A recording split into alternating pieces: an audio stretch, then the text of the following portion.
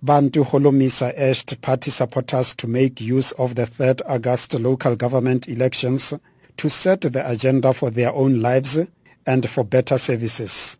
He emphasized that this is possible through voting out incompetent councillors and replace them with the right individuals and parties that will represent the interests of the community at municipal level. Holomisa addressed supporters at the launch of the party's Gauteng election manifesto at the Tshwane Event Centre west of Pretoria.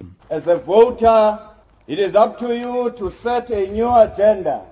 You have the power to say what are the real priorities as opposed to the elite projects which contribute nothing to your life and only enrich the politically connected. It is time to put community first by prioritizing service delivery and removing the politicians and parties that stand in the way of that. He blamed the City of Johannesburg Metro Council for the deteriorating condition of the city and the collapse of services. For years, the billing system for rates and taxes in Johannesburg, in particular, has made headline news.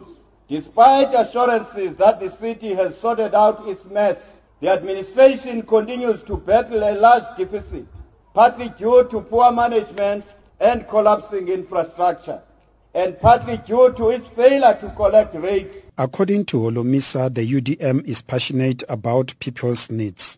He urged supporters to vote the UDM into power for a better life and adequate service delivery in their respective municipalities. When we say put community first, we mean bring closer to the people satellite police stations and stopping the excessive property rates. It also means ensuring that the correct residents are accurately billed for services they actually receive. We mean access to basic services for the poorest of the poor without being charged.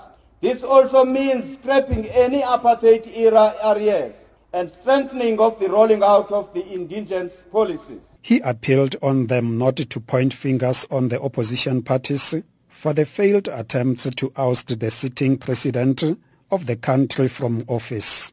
Besides the recent ruling of the Constitutional Court, he blamed the voting system used in Parliament for their futile attempt.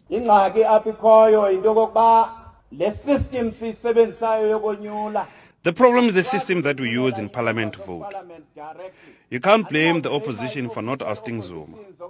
The ANC has a final say in this.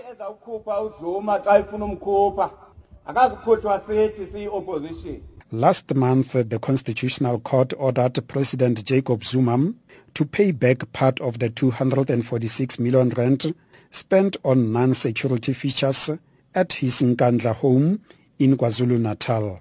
Fanuel Shuma, SABC News in Pretoria.